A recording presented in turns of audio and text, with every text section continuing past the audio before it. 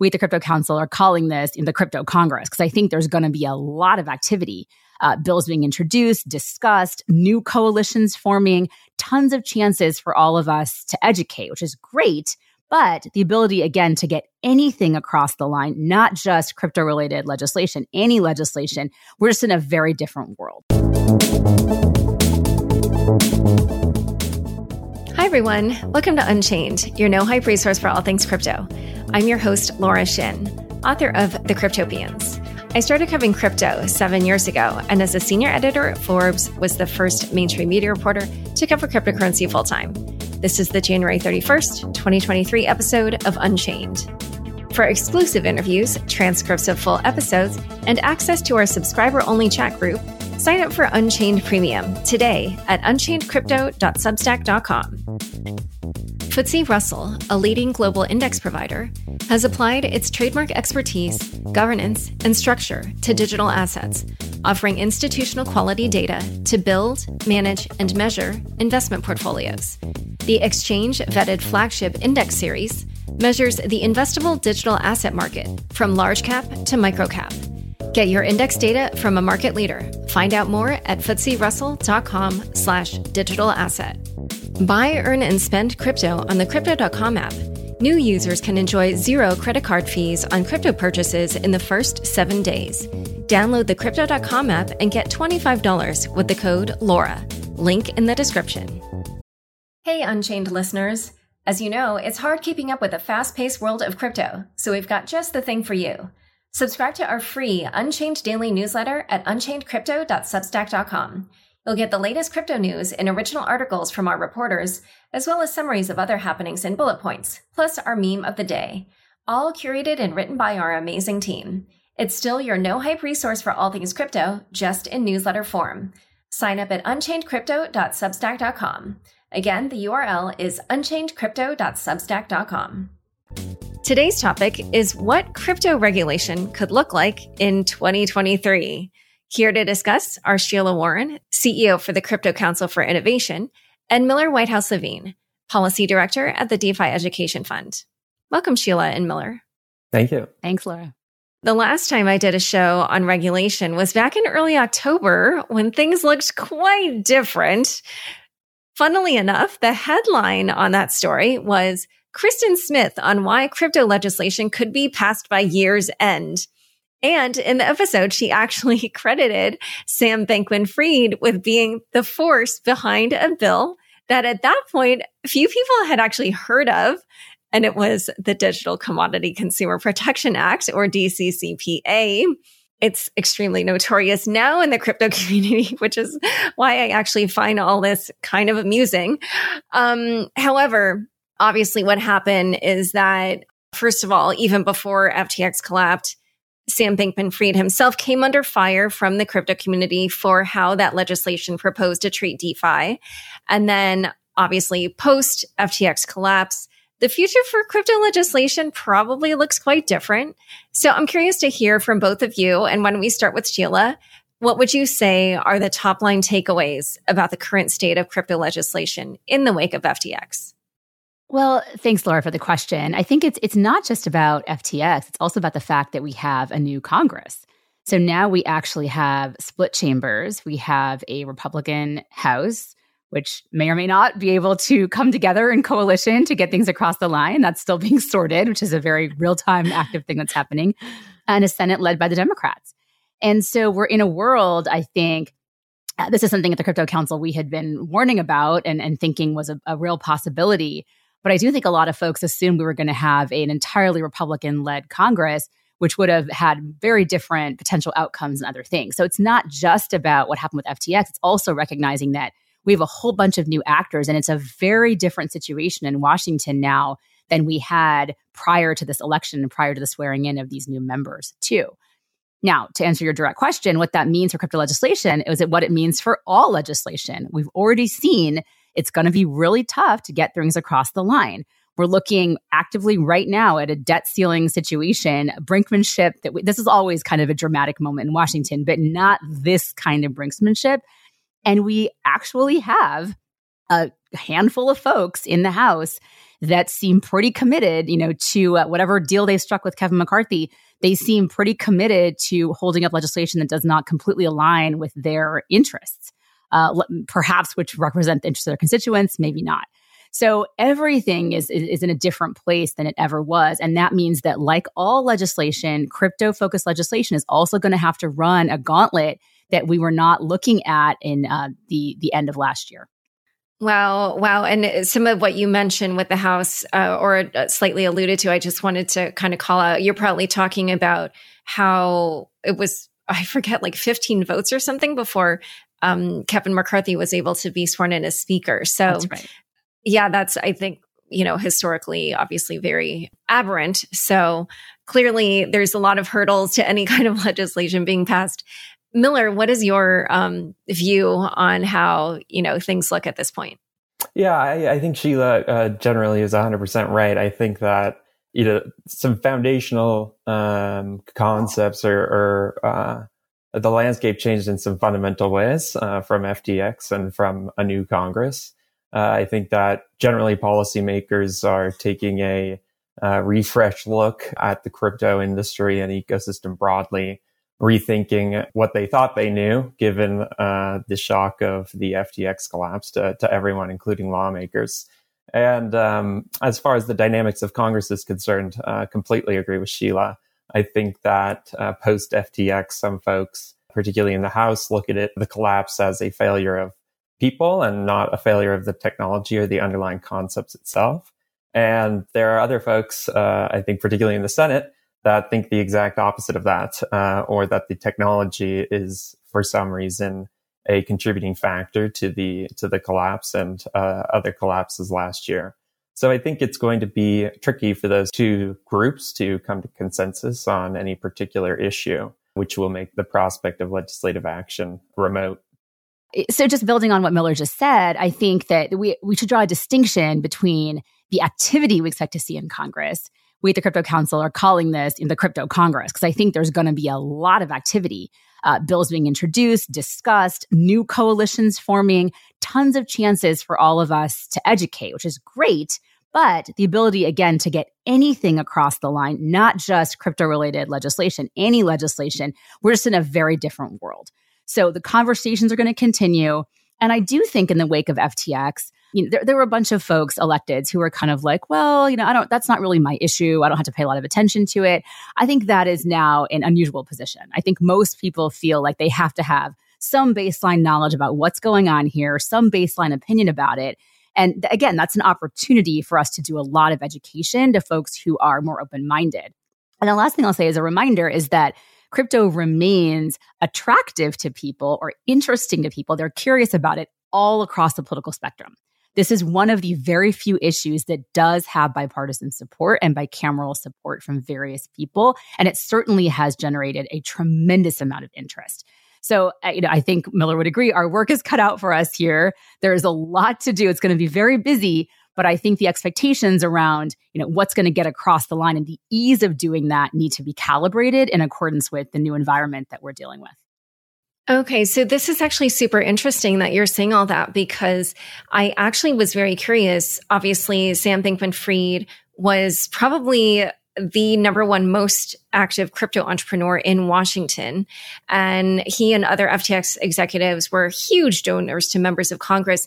It ended up being that CoinDesk did this investigation and found that 196 of them had taken money from him or other executives at FTX. And that amounts to 1 in 3 members of Congress.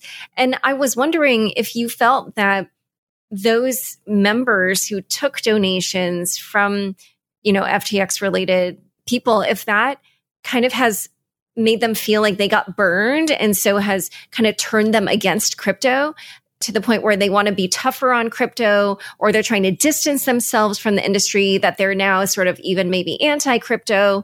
Or I'm sure you've heard the theories that because of the political favor they were trying to curry, that maybe Sam and other FTX executives will get off with, no jail, no prison time or light sentences or whatever due to that. I don't know what you make of those things, or is it something else entirely? I'm just kind of curious, because to have the one person that they were sort of hobnobbing with be the one to allegedly perpetrate this fraud. I don't know. I just feel like that in particular might spark certain reactions in one direction or another.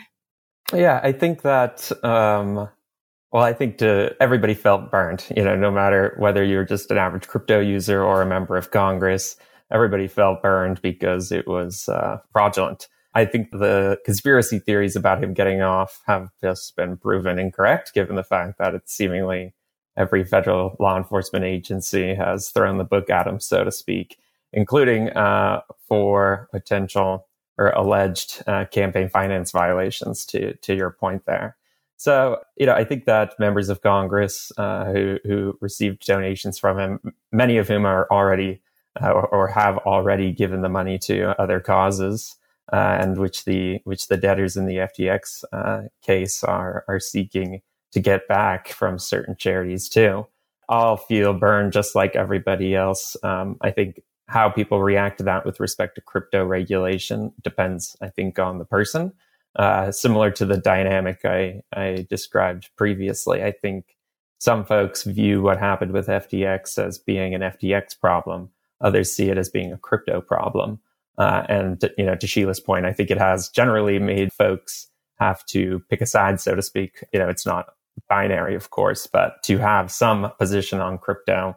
And, 2 Congresses ago, there was probably 2 or 3 members of Congress who had positions on crypto. And you're not seeing that fall alongst partisan lines?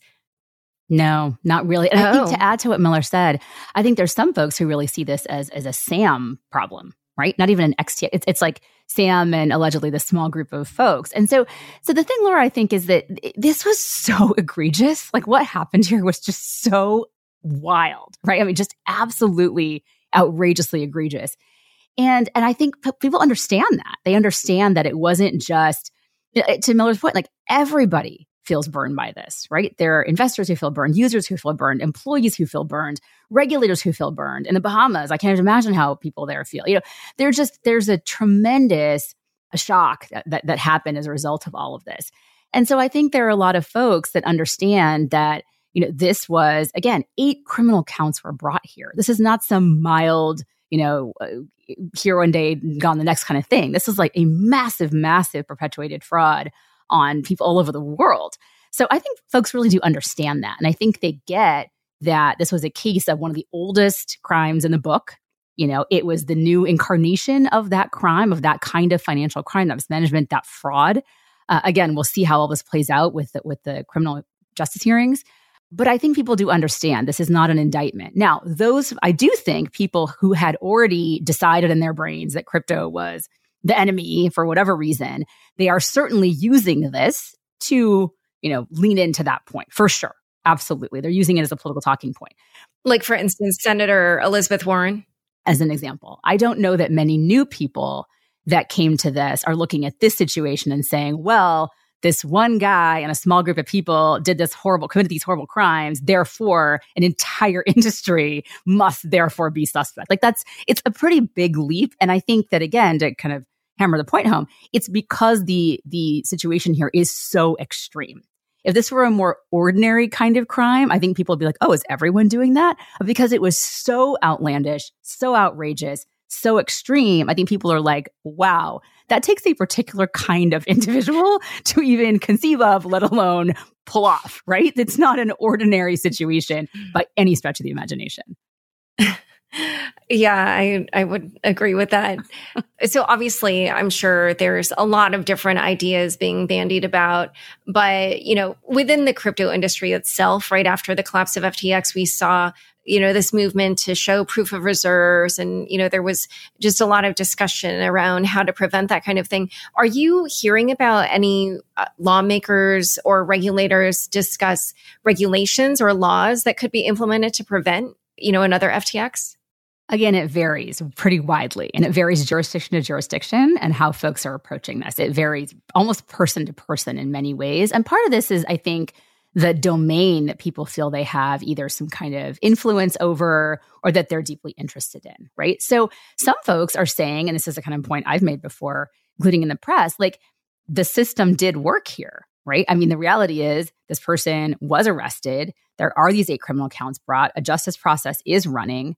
And this all happened pretty fast. So there have been comparisons of, Sam Bankman-Fried to, Bernie Madoff or Ken Lay or whatever. And the reality of those situations is those went on for like decades. This was a pretty fast, horrible act to getting caught, to getting arrested situation, all things considered. So you could argue that the accountability mechanisms already existed in our current legal system, at least here in the United States. Now, what's interesting, of course, and what I think everybody has interest in is preventing this from ever happening again.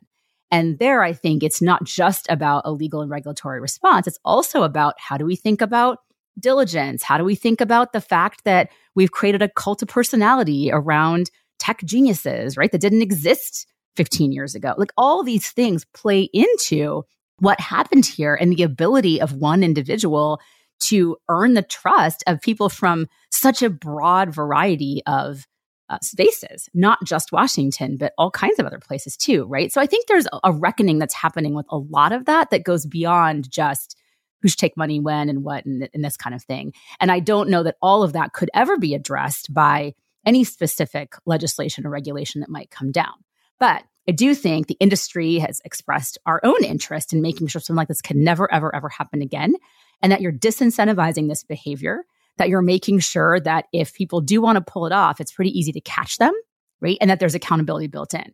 Now, I think to the points Miller made earlier, the great thing about crypto and blockchain is that the tech itself, if you lean in to certain technical design choices and other kinds of things, you can put some of that into place and actually make that incentive structure, make that governance model, make that accountability part of how the system actually works itself. And this is a point I know Miller and I and many others are going, really talking about and trying to highlight is we don't have to just rely on an external system of accountability or regulation, although that is inevitable and also important. We also need to be leaning into what the technology itself enables. And that's something I think, to go kind of connect this to the topic today, folks in Washington or even in Europe or other places have a highly varied degree of understanding about how that works and the reality of it. Yeah, I don't think we've even kind of gotten to that part of the conversation in any systemic way yet. I think that Congress right now is in kind of a shell-shocked fact-gathering what happened mode. And I expect there to be additional hearings on what happened looking back. But I think, this conversation about what comes next, how can we prevent this kind of thing, I think is very context dependent. I think where the business model is centralized and custodial, many of the regulations in traditional finance can mitigate some of those risks in a substantially similar way in the crypto markets. And then to Sheila's point, as I'll talk my book, there are other ways to go about eliminating the need to respond to those risks altogether. Non-custodial exchange, be they with a centralized limit order book or with DeFi protocols. So I think that that's the exciting conversation to come, depending on how you view it. But Congress, in my opinion, right now is still in the what happened mode. Yeah, I've been calling it the Festivus season, right? Like for those who watch Seinfeld, like there's got to be some pulpit pounding and some of that's going to happen for, obviously, right? That happens every time you have something like this that goes down. We're certainly not the first industry that's had senators yelling at people. This is just a part of the process. But then it is going to transition and shift into something more productive, I think, once some of that has been completed. And I agree with Miller. We're expecting to hear more hearings about just kind of the forensics around like, how did this happen? How could this have happened? And what could have prevented it? All right. So let's move on from the FTX stuff and just talk. I mean, there's so many different topics to discuss, but why don't we just start with your overall goals for crypto policy this year for each of your organizations? Sure, I'm happy to start. So I think, number one, to Sheila's point, the odds of Congress getting something done might be slim, but I think it's going to be an absolutely crypto-obsessed Congress. I think there'll be more bills introduced than probably, every other bill to date that has been introduced in aggregate. So I think it's going to be incredibly busy. And thinking about where this space is going over the next 10, 20 years, that work is absolutely critical in Congress to end up eventually with good policy. So that is definitely top of the list. I think litigation is probably going to be more important over the next 2 years, for better and for worse than it has been previously. given that the legislature might be clammed up a bit. And then rulemaking, I think, is going to be a top priority for us. I think that the SEC has some open rulemakings that could be particularly problematic for DeFi protocols. The bipartisan infrastructure framework, if you can think all the way back to August 2021, the rulemaking for implementing that new definition of a broker will eventually need to happen, and that might be this year. So I think that just keeping on doing the everyday work with Congress is a top priority, and then litigation and regulatory work is going to be just as important. And not just domestically, I'll let Sheila speak to what's happening all around the world. Oh, and when you talk about litigation, any particular litigation that you want to call out? Well, right now we're involved in the UkiDAO case. It's the first time a federal agency sued a DAO as such, alleging that it's an unincorporated association. So that's one we're involved in right now. I think, to the extent these rulemakings are finalized, knock on wood, in destructive ways, that is a definite area for potential litigation too. But we'll see. If you had asked me on October 7th last year, I would not have guessed that Tornado Cash would be designated an entity the next day. So who knows what'll come down the pike. Yeah, this is probably where I disclose I'm on the steering committee of the DeFi Education Fund. So work very closely with Miller on thinking through some of the priorities at the DeFi Education Fund. And for CCI, we're a global alliance. So we are looking across the world, really. We're active right now, specifically in Brussels, in Europe, in the UK, which of course post-Brexit, there's a lot going on in the UK that I don't know that everyone's aware of. In the US, I also think we're stepping up our engagement at the state level, specifically in California, where we are seeing a number of things happening that it could be good or could be bad, depending on how industry engages, right? Like these things always have a window where they can go one way or the other and be positive or negative for users of the industry, users of products and services in the industry. I think for us, I'll add, I think it's a good reminder, as Miller calls out, there are three branches of government. The legislature is the one that gets a lot of attention, particularly in the wake of the DCCPA and with Sam and all that. I think a lot of crypto is like eyes are trained specifically on the Hill, but there are two other branches of government that are also really important. And we are seeing the judicial branch. There's a lot of changes that happened last year there as well that didn't get the same attention. But you've got something called, the Chevron doctrine around how are federal agencies, executive agencies, how can they make rules? And are those rules sticky or persistent, or are those rules going to be challenged in court? And we're seeing that come up, not just in our space, but in a lot of other spaces that have implications for how we think about bringing litigation. And here I'm kind of speaking as a lawyer, right, in this space. And so I do think you're going to see a lot more activity in that space. And part of the strategy now is it more efficient? Is it more permanent, frankly, to take a litigation route and go through the judicial branch of government than it is to maybe seek a legislative solution? And those are things that are now in play because of where we are with the legislative branch, specifically on the Hill. The states should not be understated. State activity is going to get, I think, more and more prominent and present, particularly as the perception that at the federal level, there's going to be, again, this difficulty in getting really comprehensive things across the line. So what's that going to mean? And then, of course, Europe. Europe is taking a vote soon, the very final kind of vote on MiCA. And then that's going to move into implementation. Implementation is really where the rubber meets the road. How is each country going to look at these rules? How are they going to implement them? Will they be harmonious? There's some of these, principles that have been laid out in MiCA. You could drive a train through them. So which facet is going to be the one that's sticky in any given country is all really important work. And then, of course, you've got, we just go on and on. There's Mexico, Thailand, Japan. There's just so much coming, I think, at this space. Yeah, a couple of things. So first of all, MiCA is Markets and Crypto Assets Regulation. That's about to be adopted in the European Union. But we'll talk about foreign jurisdictions later on in the show. So why don't we just discuss U.S. for now? So in that case, I'll kind of run that down and say there's also all of the banking regulators, right? And so the intersection you're going to have there. We've got engagement over last year. We had the Department of Labor weighing in on stuff. We have the IRS weighing in on things. We've got OFAC to Tornado Cash to that point. So there's a lot of activity happening in Washington out of these executive agencies or out of these other agencies that are even independent. And I think that, again, we should keep an eye on the Fed and what's happening out of Project Hamilton, other kinds of investigations into a U.S. domestic CBDC that I think are having influence. whether it's at Treasury or whether it's on how others are thinking about this entire space, the digital asset space more broadly. So one other thing that I did want to ask about, though, when it comes to Congress, well, a couple of things. So first of all, Congressman Patrick Henry is now the chairman of the House Financial Services Committee, and he's obviously extremely pro-crypto. He's a previous guest on this show.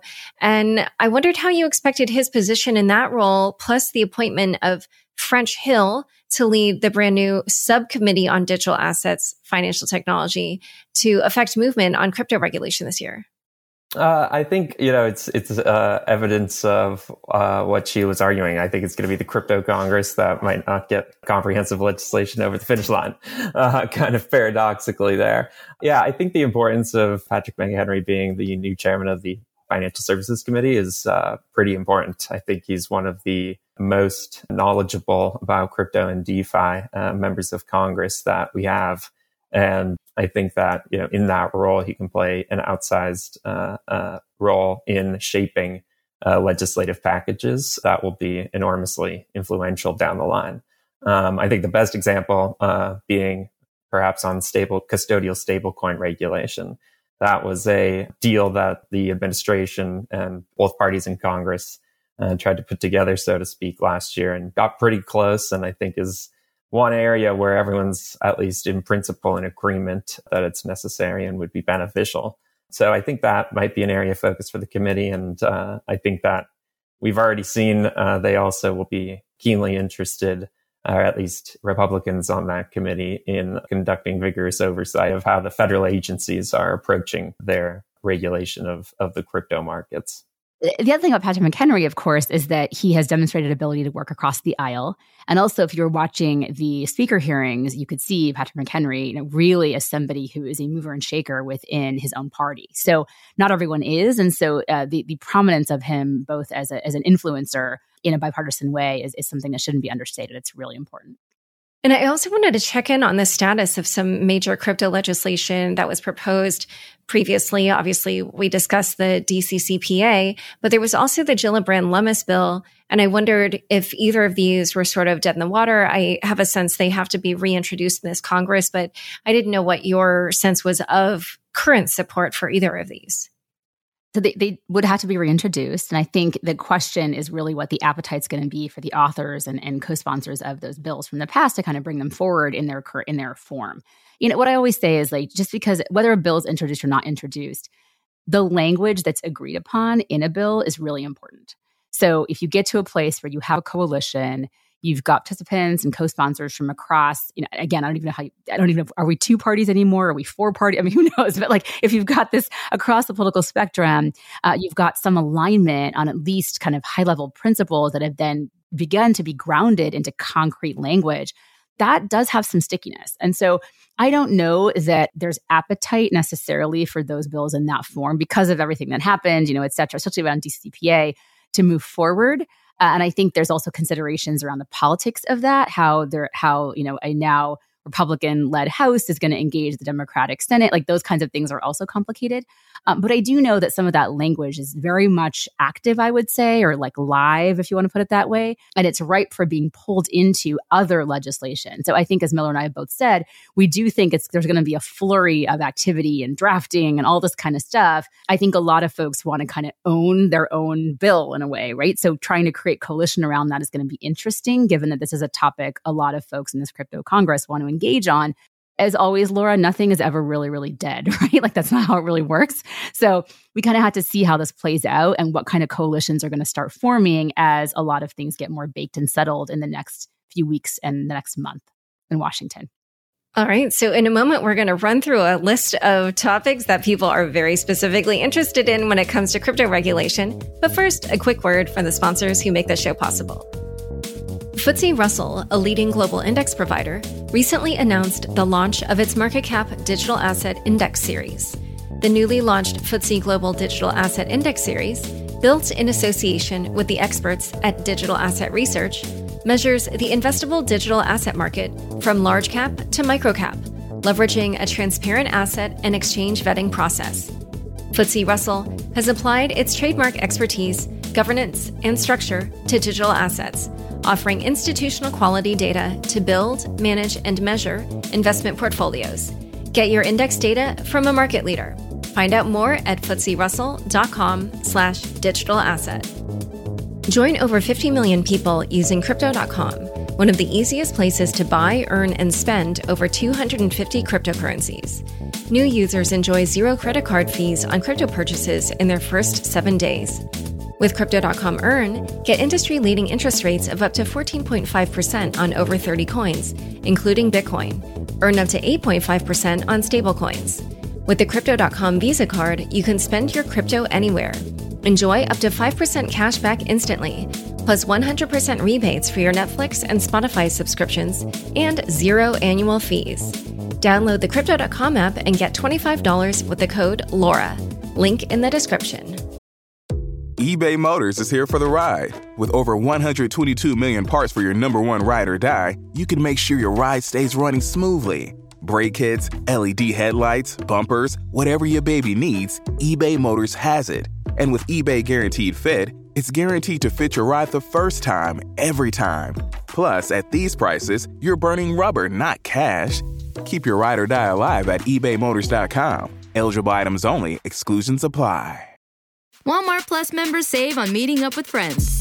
Save on having them over for dinner with free delivery with no hidden fees or markups. That's groceries, plus napkins, plus that vegetable chopper to make things a bit easier. Plus, members save on gas to go meet them in their neck of the woods. Plus, when you're ready for the ultimate sign of friendship, start a show together with your included Paramount Plus subscription. Walmart Plus members save on this plus so much more. Start a 30-day free trial at walmartplus.com. Paramount Plus Essential Plan only. Separate registration required. See Walmart Plus terms and conditions. Back to my conversation with Sheila and Miller. For a long time, it was said that the first kind of crypto legislation that would likely be implemented in the US would be something around stablecoins. However, obviously, as we know, last fall, the DCCPA sort of seemed to maybe edge that aside. However, of course, nothing on either matter got passed. But before leaving office, Pennsylvania Senator or former Pennsylvania Senator Pat Toomey did introduce a bill around stablecoins. And I wondered what you see currently in this Congress in terms of interest in passing stablecoin legislation. And also, if there is still interest, what will it look like and when do you think it might pass? I think that remains true, that if Congress moves on one thing, if I were a betting man, I would bet on custodial stablecoin regulation. The Treasury Department is quite focused on Congress moving on that. In their reports pursuant to the executive order, they gave principles for what that should look like. And so everyone, I think, is highly motivated to get that done. And anything that touches the dollar, the Congress and the executive are going to be keenly focused on. What it would look like, that's the $1 billion or $100 billion question in this instance. Trillion. Yeah. Nobody quite knows. I think Pat Toomey is one of the more thoughtful examples of what that could look like. I think that in this instance, Congress would be prudent to keep that massive topic as narrowly focused on custodial stablecoins as possible, and then go from there. Which those being the vast majority of the market. But what that would look like, who knows today?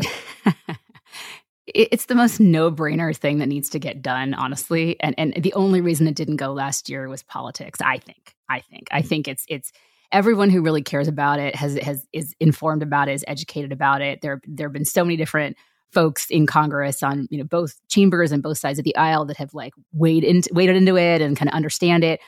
It's no brainer. But again, is it going to be the first priority? I don't know that I think it should be, because I think, again, it's like no brainer, low hanging fruit stuff that should be able to get across the line very easily. But we're just in this kind of world where I did not think it would take 15 votes to get a speaker. And the most, again, no-brainer vote. So it's really hard to say until some of these committees have been meeting and have put out some of their priorities. It's really hard to know what might go first. But so I'll just kind of leave it there and say I really think that should. But I also thought it should have last year, and I also was fairly confident it would not because of politics. So another big question that's been hanging over the crypto space for ages is whether the default way to treat crypto should be as a security or a commodity. And at the moment, I was wondering whether you saw if there was momentum in one direction or the other amongst these lawmakers. Yeah, I think that's probably one of the last questions that will be answered by Congress if stablecoins are the first. Yeah. I mean, to Sheila's point, it's an unfortunate situation because one would think that without classifying the asset as anything, you could construct some framework where consumers are being protected and other public policy objectives are being met. Whether you call it a security, commodity, or a duck. In theory, that really shouldn't matter, but it does given how our system works here. So, yeah, I think that, there is too many conflicting interests in this instance to resolving that question expeditiously. So I don't expect that to be addressed, at least by Congress, in the next 2 years. I do think that is a question that could potentially be clarified in the judiciary, whether via proactive litigation on behalf of the regulators, like the XRP case, or alternatively through some proactive litigation. But we'll have to see. And when do you expect that XRP case might be resolved? That's such a great question. Sometime this quarter, I think. But we're all this quarter. When exactly? Wait, really? This quarter? That's what most people are expecting. Again, these things, wrenches get thrown all the time. So it's very hard to know. I mean, I'm sure there's somebody who knows who's like really following the docket extremely, extremely closely. But we are expecting resolution of some kind this quarter, at least on some of the major questions. Of some kind. There will be appeals, I'm sure. This will be a multi-year thing going forward. That's right. But are you guys reading the tea leaves as going one way or the other on that one? I will say I've always felt it was a winnable case. Whether it is won, by which I mean, by for Ripple. The SEC or for Ripple? For Ripple. I've always felt that it was a winnable case for Ripple.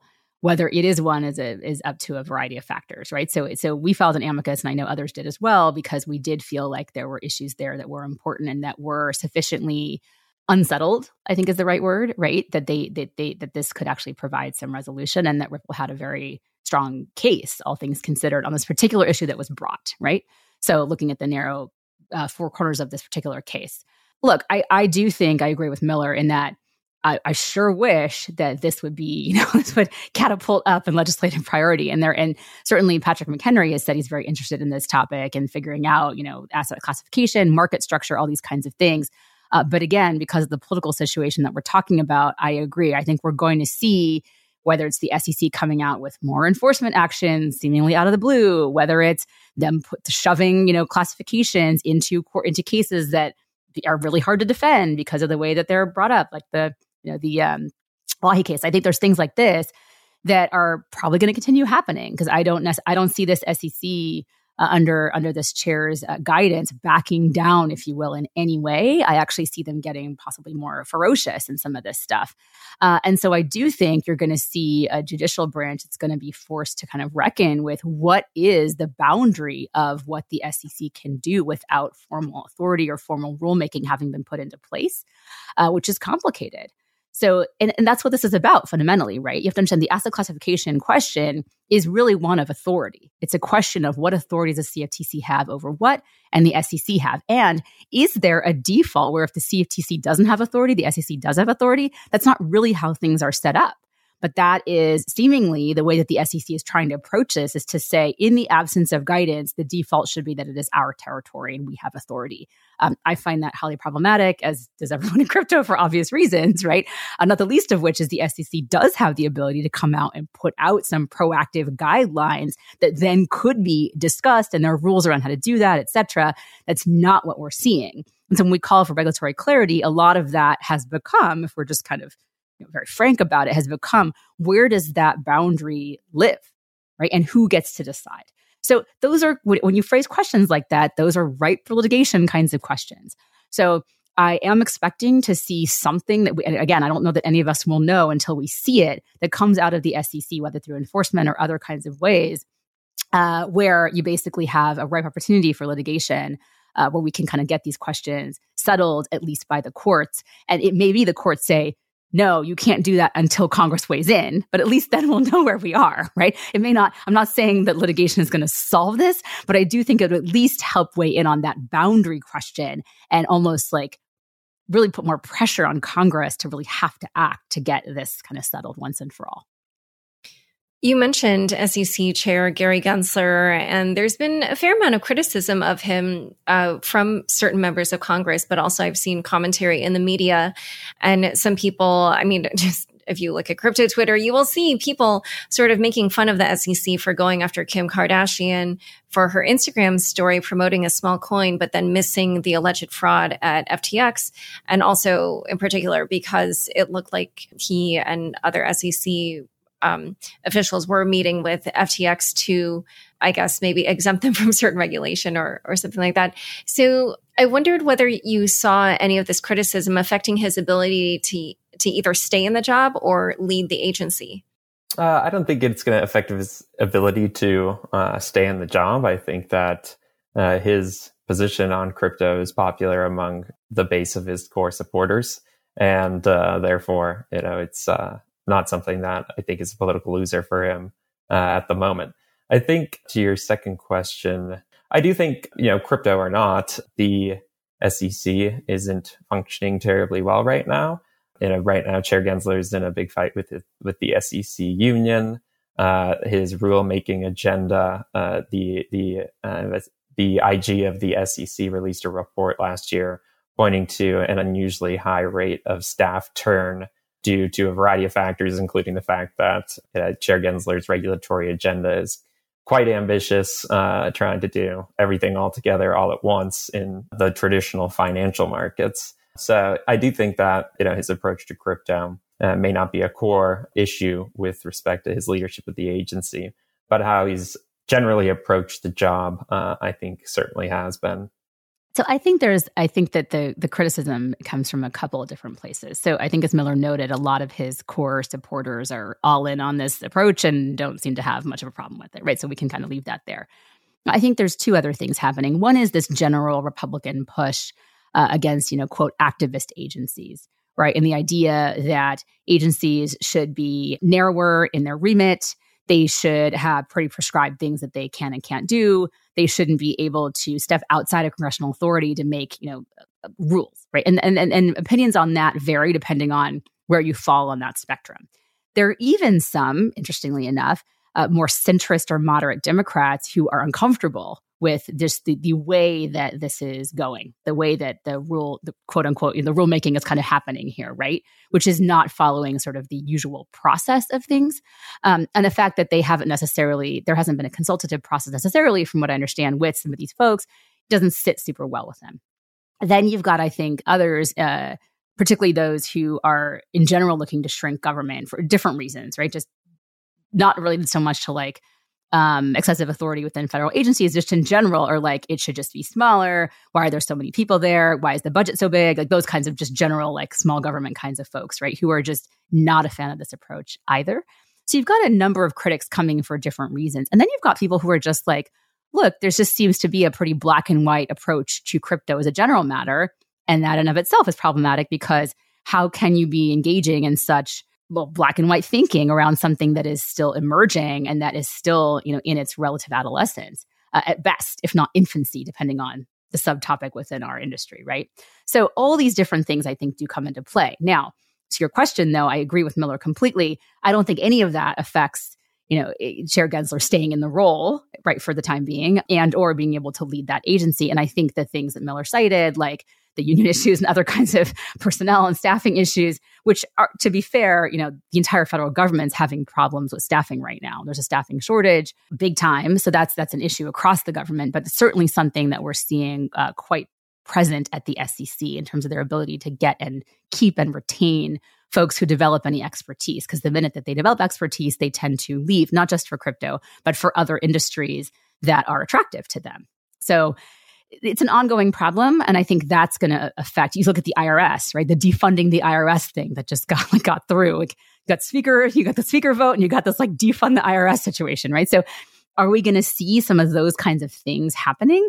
Well, there's the precedent there at the IRS. So it's interesting to think about how this Congress might actually act if the agenda is going to be pushing, one part of this House is going to be pushing very, very hard to limit government and to make everything kind of contracted and smaller. There's been a desire for a Bitcoin ETF for a long time, and some people believe that because the SEC hasn't yet approved a Bitcoin ETF, that's actually hurt the industry and maybe even played a role in some of the blowups we've seen this year. What do you think the prospects are for a Bitcoin ETF to be approved anytime soon? Well, this is also a question that is now subject to litigation. I think rightfully so.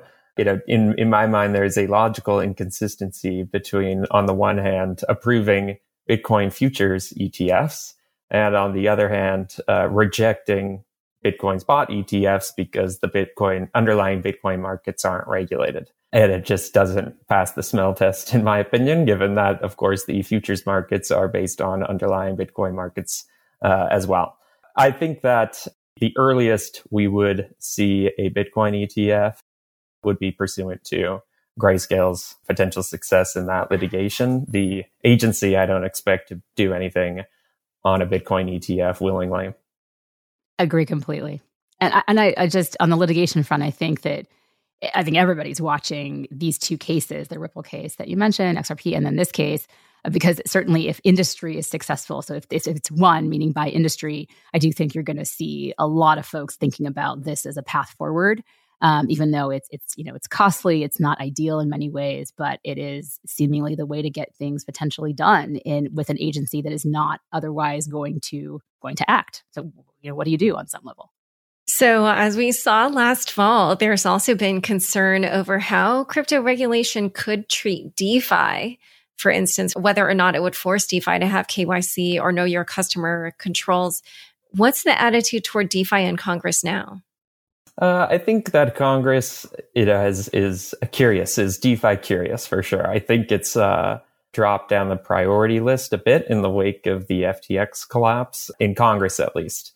The international regulators, notwithstanding market developments in CeFi last year, are seemingly myopically focused on DeFi for one reason or another, be it the Bank of International Settlements or the Financial Stability Board. They're all still talking about DeFi. But you're exactly right, Laura. I think that right now, most in Congress appreciate that there's this weird, cool new thing called DeFi, weird or cool, I guess, depending on who the person is.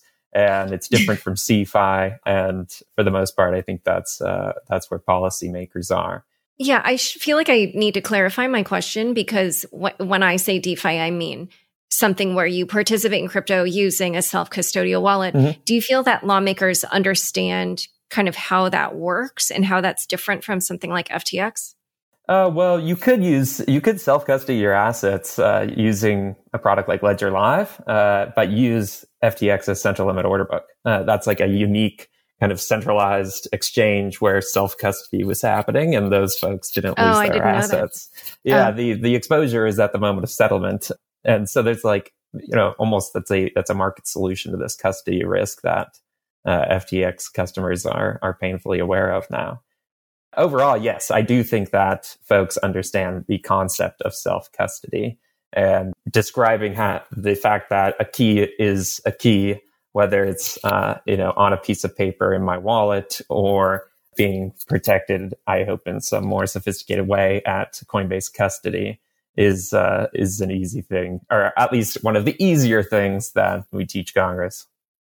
I'll say when I testified in front of Senate Ag about this and talked about the DeFi provisions or the language in the CPA being unworkable, which I used very specifically as a term because I think that was kind of the takeaway was this is, even if the policy principles here are things that made sense, this framework is just literally, there's no way anybody can comply with the requests being put here. It's just not, that's not how it works, right? And I think that sparked a lot of conversation. I think folks had been vaguely aware of some of this stuff, but they really didn't get the details of it, exactly why it was unworkable. Why is this so different? Why can't you just apply principles that make sense or a process or practices that make sense in a CeFi context or centralized context in this context? And so it was a chance, I think, for a whole bunch of us to go in and have these detailed conversations about how exactly it works. And some of that was about front end, some of that was technical, some of that was all kinds of things, right? And I also think it sparked interest from a variety of folks who hadn't heard about DeFi or just kind of didn't get that it was distinct, right? They just thought it was they thought it was oh, there's Alta Vista and Northern Lights, right? There's like Bitcoin and there's DeFi. Like they didn't really get that it was a different thing, right? They had heard of it, but didn't really know. So there was a lot of education that happened. What I think is even more than that on the legislative side, because I do think a bunch of staff really do understand, at least the basics of this, or what I think they really need to know to kind of craft effective legislation. Whether that's politically viable or not is a separate question.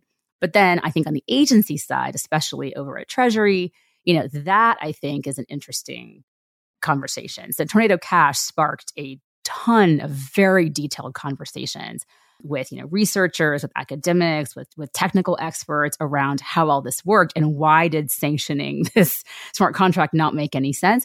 That paved the way to a lot of conversations. We kind of backed into a lot of the more fundamentals rather around DeFi and again, how it actually works in practice. So I think a lot of that work remains intact. Like I think a lot of those folks are still around, they're still there, they're still interested. There's been a lot of sharing of things, out to other folks that we didn't necessarily talk to directly. We've had tremendous pings on. When I was at the World Economic Forum, we published this DeFi Policymakers Toolkit, like in 2020, I think it was.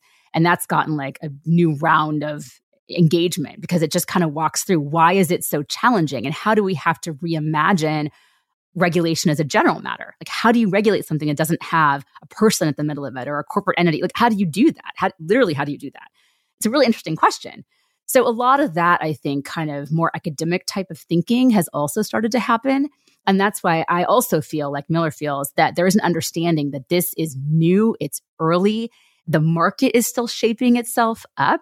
So unlike centralized systems, which have been around for a while, which do have analogs kind of in traditional markets, more so than DeFi does, I think there's an understanding from some folks that, okay, maybe like we saw in MiCA in Europe, there's more that needs to be done here, more exploration, more learning, more education before we try to land language on how to regulate something that is just so innovative and so new. Oh, that's so fascinating what you said about Tornado Cash. Obviously at this moment, Coin Center is suing the Office of Foreign Assets Control. And I think they're alleging that, the action that they took there was actually unconstitutional.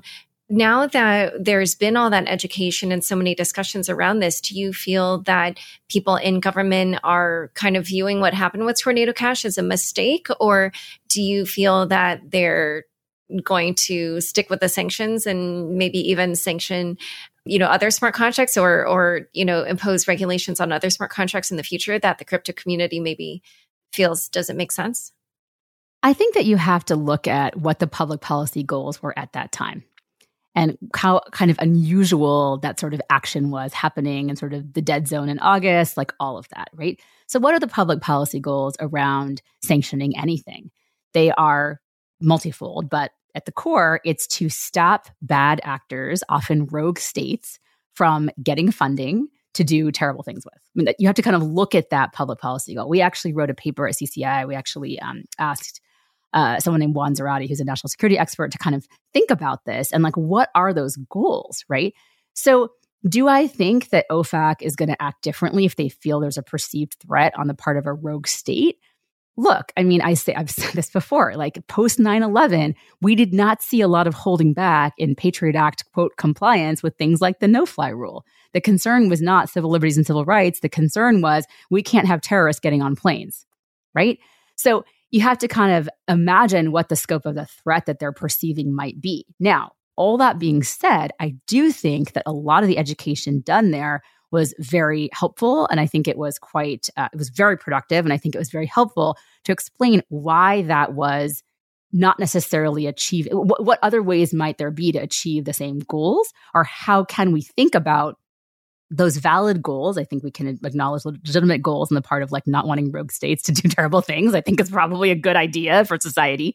But what are other ways of getting there that don't involve this broad overreach and basically doing too much, right? Like just boiling the ocean rather than being very, very targeted. So I do think there's an understanding that there are ways to do that.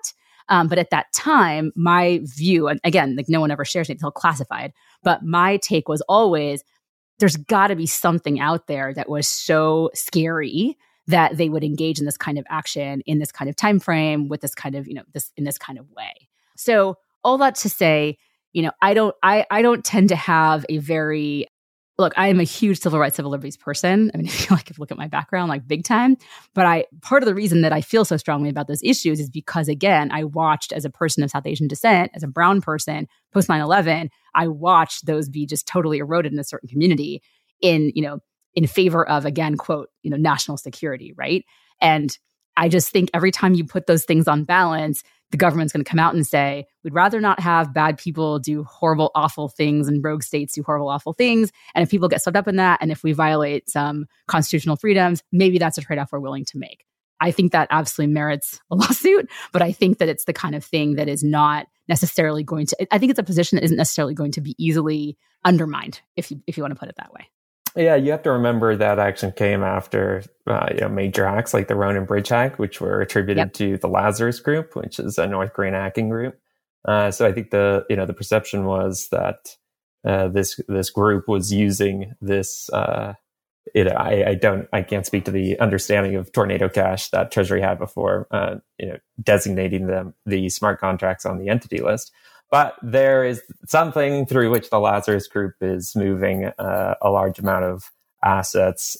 And I think in any instance where that is happening, the federal government is going to do something, be it, focused, elegant, or not. I think this instance being one of the latter examples. But I think at the end of the day, if that is happening, the predicate issue of massive hacks and it going to the Lazarus Group, I think that as an industry, as an ecosystem, it would be insane to think the government wouldn't do something. It's just not practical. But here's the thing. I actually think what countered that more effectively than anything else was what happened with Ukraine. And the idea that you had Russia trying to block receipt of any kind of TradFi route to the Ukrainian government. And then you actually had crypto donations going to wallets that were legitimate, that were self-doxed, if you will, by Ukrainian ministers. And and I testified about this as well, that catalyst providing a bridge while the international community could figure out how to get funding through the $1 billion or whatever it's been at this point in time in aid over to that government to provide a wartime defense. I mean, that's the kind of magnitude we're talking about here, right? You're talking about defense of a country against an invasion, and you're talking rogue state supplying arms potentially to that invader. Like this is the magnitude of what we're talking about. We're not talking about like Alice and Bob, right? Like Alice and Bob in this case are like nation states. You know what I mean? So you just kind of have to take that into perspective and consideration. And the legal issues are critical, but I also think that what is the role of a government and how do they see themselves? And what's the role of national security? It is national security. And so again, putting that on balance with other things, you always have to take into perspective, like how are you going to make that argument and how are you going to make that compelling? And I just think that's a perspective I think some folks sometimes don't necessarily take into consideration the way they should. Let's dive into MiCA. We did talk about it briefly earlier on, but I just want to unpack what the regulation actually says and hear your thoughts on whether that's a good standard for the industry or just in general, like meaning if it's a good model for other jurisdictions to adopt. I'll take the easy part and start with DeFi, which is, I think it takes a great model with respect to the DeFi versus CeFi debate, which is, let's start with CeFi, come back to DeFi once we hit the books, so to speak. And I think that's exactly the right approach to take. The vast majority of the consumers that policymakers are interested in protecting via regulation designed for CeFi are in centralized exchanges. And so, I think it's accomplishing their objectives to a large extent while smartly approaching DeFi, which is to figure it out first. So with that, I'll leave the hard part to Sheila. Yeah, I think the reason we were able to, get some of that, or, I think there was a openness to the conversation around DeFi was the understanding of how early in the development it is. And so I think it's important to note that MiCA, there is this thing possibly called MiCA 2, and I do think that is a place where they are going to kind of look at the study that they commissioned in MiCA 1, if you will, around DeFi and look and see. So I don't think it's over yet, but I do think that approach was very sensible. And I think it is a sensible approach, frankly, for the US as well, which is to say you have to kind of take a wait and see on this. Because again, the market hasn't even decided which of these different kinds of offerings is really compelling and going to be super sticky, and like what direction is it going to try? All that kind of stuff is still being sorted out, right? So it's just very premature, I think. This is an example, in my opinion, of premature regulation. Anything that came down on DeFi now would just be premature. But I don't want people to think that you can take your eye off the ball in Europe and think that DeFi is fully protected. That's not really what we have. What we have is recognition, acknowledgement of where we are in the evolution of the innovation. And then let's kind of see what happens, and then see what, if any, a regulatory response or legislative response might look like that would be constructive and that would achieve the goals of preserving innovation and the innovation space while also protecting users and consumers. So that's kind of where that landed. I think the same thing happened with NFTs, right? So again, seen as kind of new. And so there's the distinction in Mika between fractionalized NFTs and, whole NFTs. And so again, an understanding that this is a space that is emerging and evolving. So not to say that there won't be something that comes down from Europe that is quite even maybe dramatic on those topics, but it is that there is an understanding that we do need to do more education, do more study, and kind of get to a place where there's enough consistent understanding of what we're actually talking about before we try to get in there and, influence the course and trajectory of how the innovation winds up being realized. And I think I saw a headline saying that something about how Mika could have prevented FTX. Is that kind of what the core of the rules are, that it's something around custodial exchanges? Well, I think the idea is that there's not something specific in Mika that could have prevented FTX, right? So, and the question is like, well, should there have been? And what should that have been? And so people talk about it as like the loophole, or I think there's different kinds of language people are using around this. And again, I have to go back to saying, this is, again, oldest crime in the book, right? The fact that 8 criminal counts brought across a variety of different kinds of charges is a really big deal. And so I don't know that I would agree with the statement that there's something that could have been put in advance, or that would have realistically been put in that would have prevented FTX from happening. I think what you need to have is more a thought about what are the ways in which humans are able to manipulate systems in ways that humans have manipulated systems since the dawn of time, and what protections do we have either to make that manipulation very transparent, to have either because you have all different checks or whatever. There's all kinds of ways you could do that, right? Or to make it like functionally impossible to pull off. And there are different ways of achieving those kinds of goals. But again, I'll go back to the point I made earlier that Miller agrees with, which is, or this third path forward, right, which is the technical solution and making architecture and infrastructure around it that actually makes all of that de facto or default visible or very, very difficult to engage in without a measure of transparency that could lead to immediate accountability around it. So all those things I think are being considered. What I like about the approach in Mika, again, is that they did take into consideration the innovations around the technology. You can kind of see that sprinkled throughout the entire comprehensive legislation, is this acknowledgement there is something here that is new and that we don't really know what to do with from a regulatory perspective yet, but we think that we need to spend more time thinking about that and looking at and examining, what is that new transparency or that new visibility or all those different kinds of things. What's that going to mean? The other thing about Mika that is not really widely known that I think is important is there was a big consideration of AI and the influence of how is AI going to affect the internet as a general matter? How is it going to affect business models? How is it going to affect processes? All of that.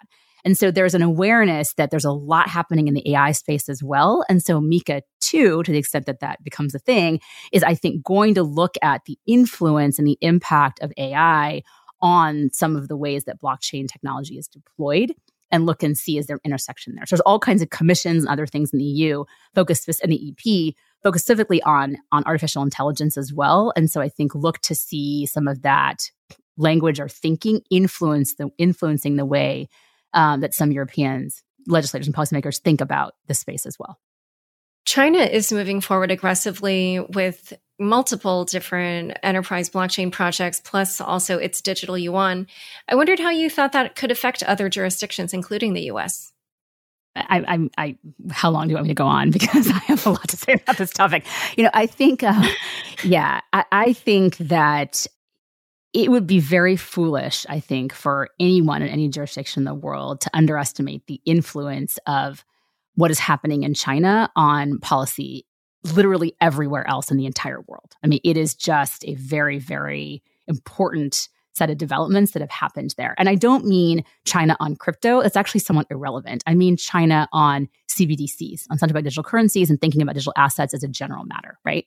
So all the mining and this and that I think the industry kind of focuses on is actually, I think, policy-wise secondary in many ways to what is happening with digital yuan. And the reason I say that is I think you have to look ahead to a world in which China has moved digital yuan beyond its borders. So despite the PBOC saying over and over again, like, it's just going to stay within China and everyone in China will use it, which leads to its own potential human rights issues and other kinds of issues that we don't have to spend time on today, but we can if you want to. I think we're already seeing the encroachment of the data surveillance kind of approach. We're seeing some of the engagement in Myanmar that's happened around this stuff. But the bigger and more important thing is Chinese government investment into infrastructure all over the world. I mean, specifically into Latin America and into Africa, to the African continent, particularly sub-Saharan Africa. And so there was a story that came out, a couple of stories, I think they were like 2020, around Zambia, even around India and Modi and China, the Chinese government basically going to them and saying, we will invest significant, huge amounts of investment into your infrastructure, into your roads, into your railroads, into your everything to help this crumbling infrastructure. And in exchange, you use digital money. You would use the digital yuan. You would basically, that would be the unit of currency that we'd engage in transactions with. And both those countries were like, nope, no thanks. But my question is, given that we have a global economy that is not willing to A, allow for default on debt, and B, is not willing to relieve a lot of these countries of their significant debt burden, is that going to last forever? We have climate change coming. We have infrastructure that's crumbling all over the world and in many parts of the world in the global south. We've got people that are migrating at increasing frequency on these continents, in South America and in Africa. There is a need for this kind of investment. How long are some of these governments going to hold out and say, forget it, we don't want a surveillance tool or whatever they think it is. We don't want this kind of money and a requirement around using these payment rails to come into our country. Is that going to last forever? I don't think so. And so I think we're looking at a world in which, in the absence of that kind of debt relief or support in other ways, and look at no further than what's the willingness to support Ukraine, to think, I don't think the case to be made for like building railroads in certain parts of the country or the world is other countries is going to like be a big sell, right? So you're looking at a world in which all those factors come together. And next thing you know, you've got this digital currency coming out of China with all the data capture, other things that are part of it. Maybe not, right? There's design choices that could happen there. Who knows? And suddenly that is becoming a dominant method of engaging in cross-border transactions. And so that is happening. Like it's a thing that is happening. It's a phenomenon that's really important to consider. Even if you look at the fact that the population of India is going to lap China, India has its own, you didn't ask about India, but I'll go there anyway because it's so related. India has its own unified payments infrastructure and architecture there. They already have most of their money happening in digital ways. It's not a blockchain-backed system, at least at this time. Similarly, right, they have no expressed interest in moving beyond borders. But as India becomes the most populous country in the world, you're going to see out of these two countries tremendous activity in the digital currency space that I think is going to set the stage. Digital euro, great, fine, whatever. You've already got these two massive populations used to paying in this way. The cultural shift has already happened. So what's that going to mean for everybody else? So I just think that this is a part of the world. It is a massively, rapidly moving phenomenon that's happening in real time that's not getting, I think, some of the attention that it should, because of course that's going to have implications on how you think about policy in every space, national security, banking, like in everything. I think also another thing to keep in mind is that countries don't necessarily need to sign up for this, because private businesses, I think, are much more likely to do so without being able to resist the temptation or the coercion to use something like an ERMB. For example, China could predicate market access on foreign businesses using the ERMB to do business and to take their assets out of the country.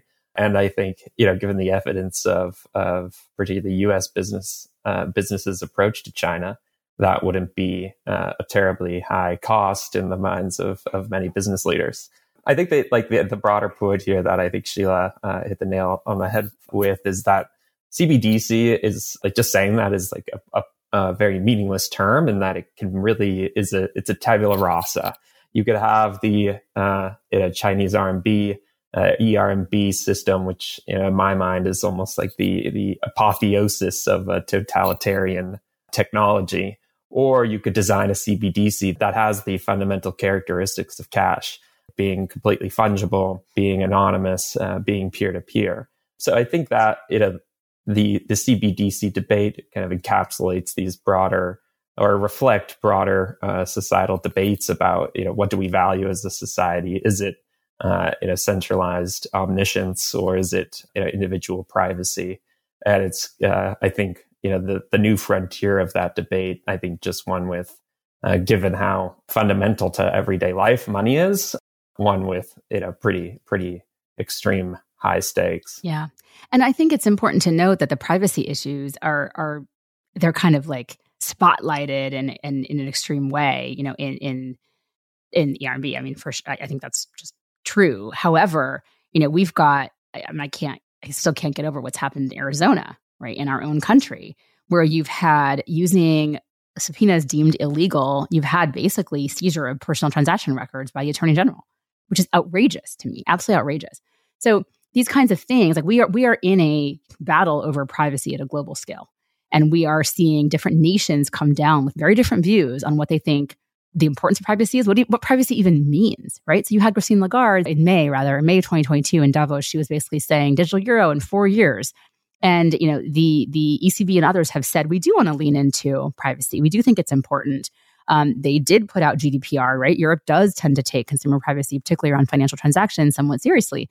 Here, the Fed has basically said, I don't really know if we're going to do a CBDC of any kind, a position, by the way, I support. I looked at this for a long time. I don't necessarily see what the point of such a thing would be. Regardless, what is going to be lost, because not every country is going to issue their own, is you're going to have a default privacy setting in the digital currency space, and the usage of some of this stuff is going to wind up being fought at the kind of user level, right? And that's not always going to be people's choice. To Miller's point about private businesses saying, okay, sure, as long as I'm within China's borders, I'll use your system because I want to be there, and why not, right? Those things are sticky and contagious. And before you know it, you kind of get that contagion of the orientation you have towards something that's fundamental as privacy bleeding over to other parts of your system. And that's just something that I think is really, really important, and we should all be paying a tremendous amount of attention to, which I know in this space, of course, we are. All right. Well, it's sort of a bleak note to end on, but I guess it's good to, have everybody, pay attention to these important issues.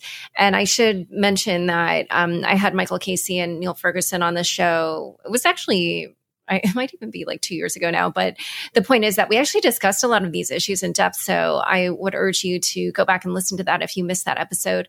We'll link to it in the show notes. Sheila and Miller, this has been such a pleasure. Where can people learn more about you and your work? I'm certainly on Twitter, and so is the Crypto Council at crypto_council, and I'm Sheila_Warren. Yes, find us on Twitter at fund_DeFi. Perfect. It's been great having you on Unchained. Thank you, Thanks, Laura.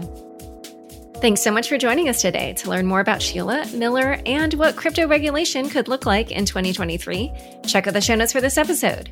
Unchained is produced by me, Laura Shin, with help from Anthony Yoon, Mark Murdoch, Matt Pilchard, Zach Seward, Juan Aranovich, Sam Sriram, Pam Majumdar, Shashank, and CLK Transcription. Thanks for listening.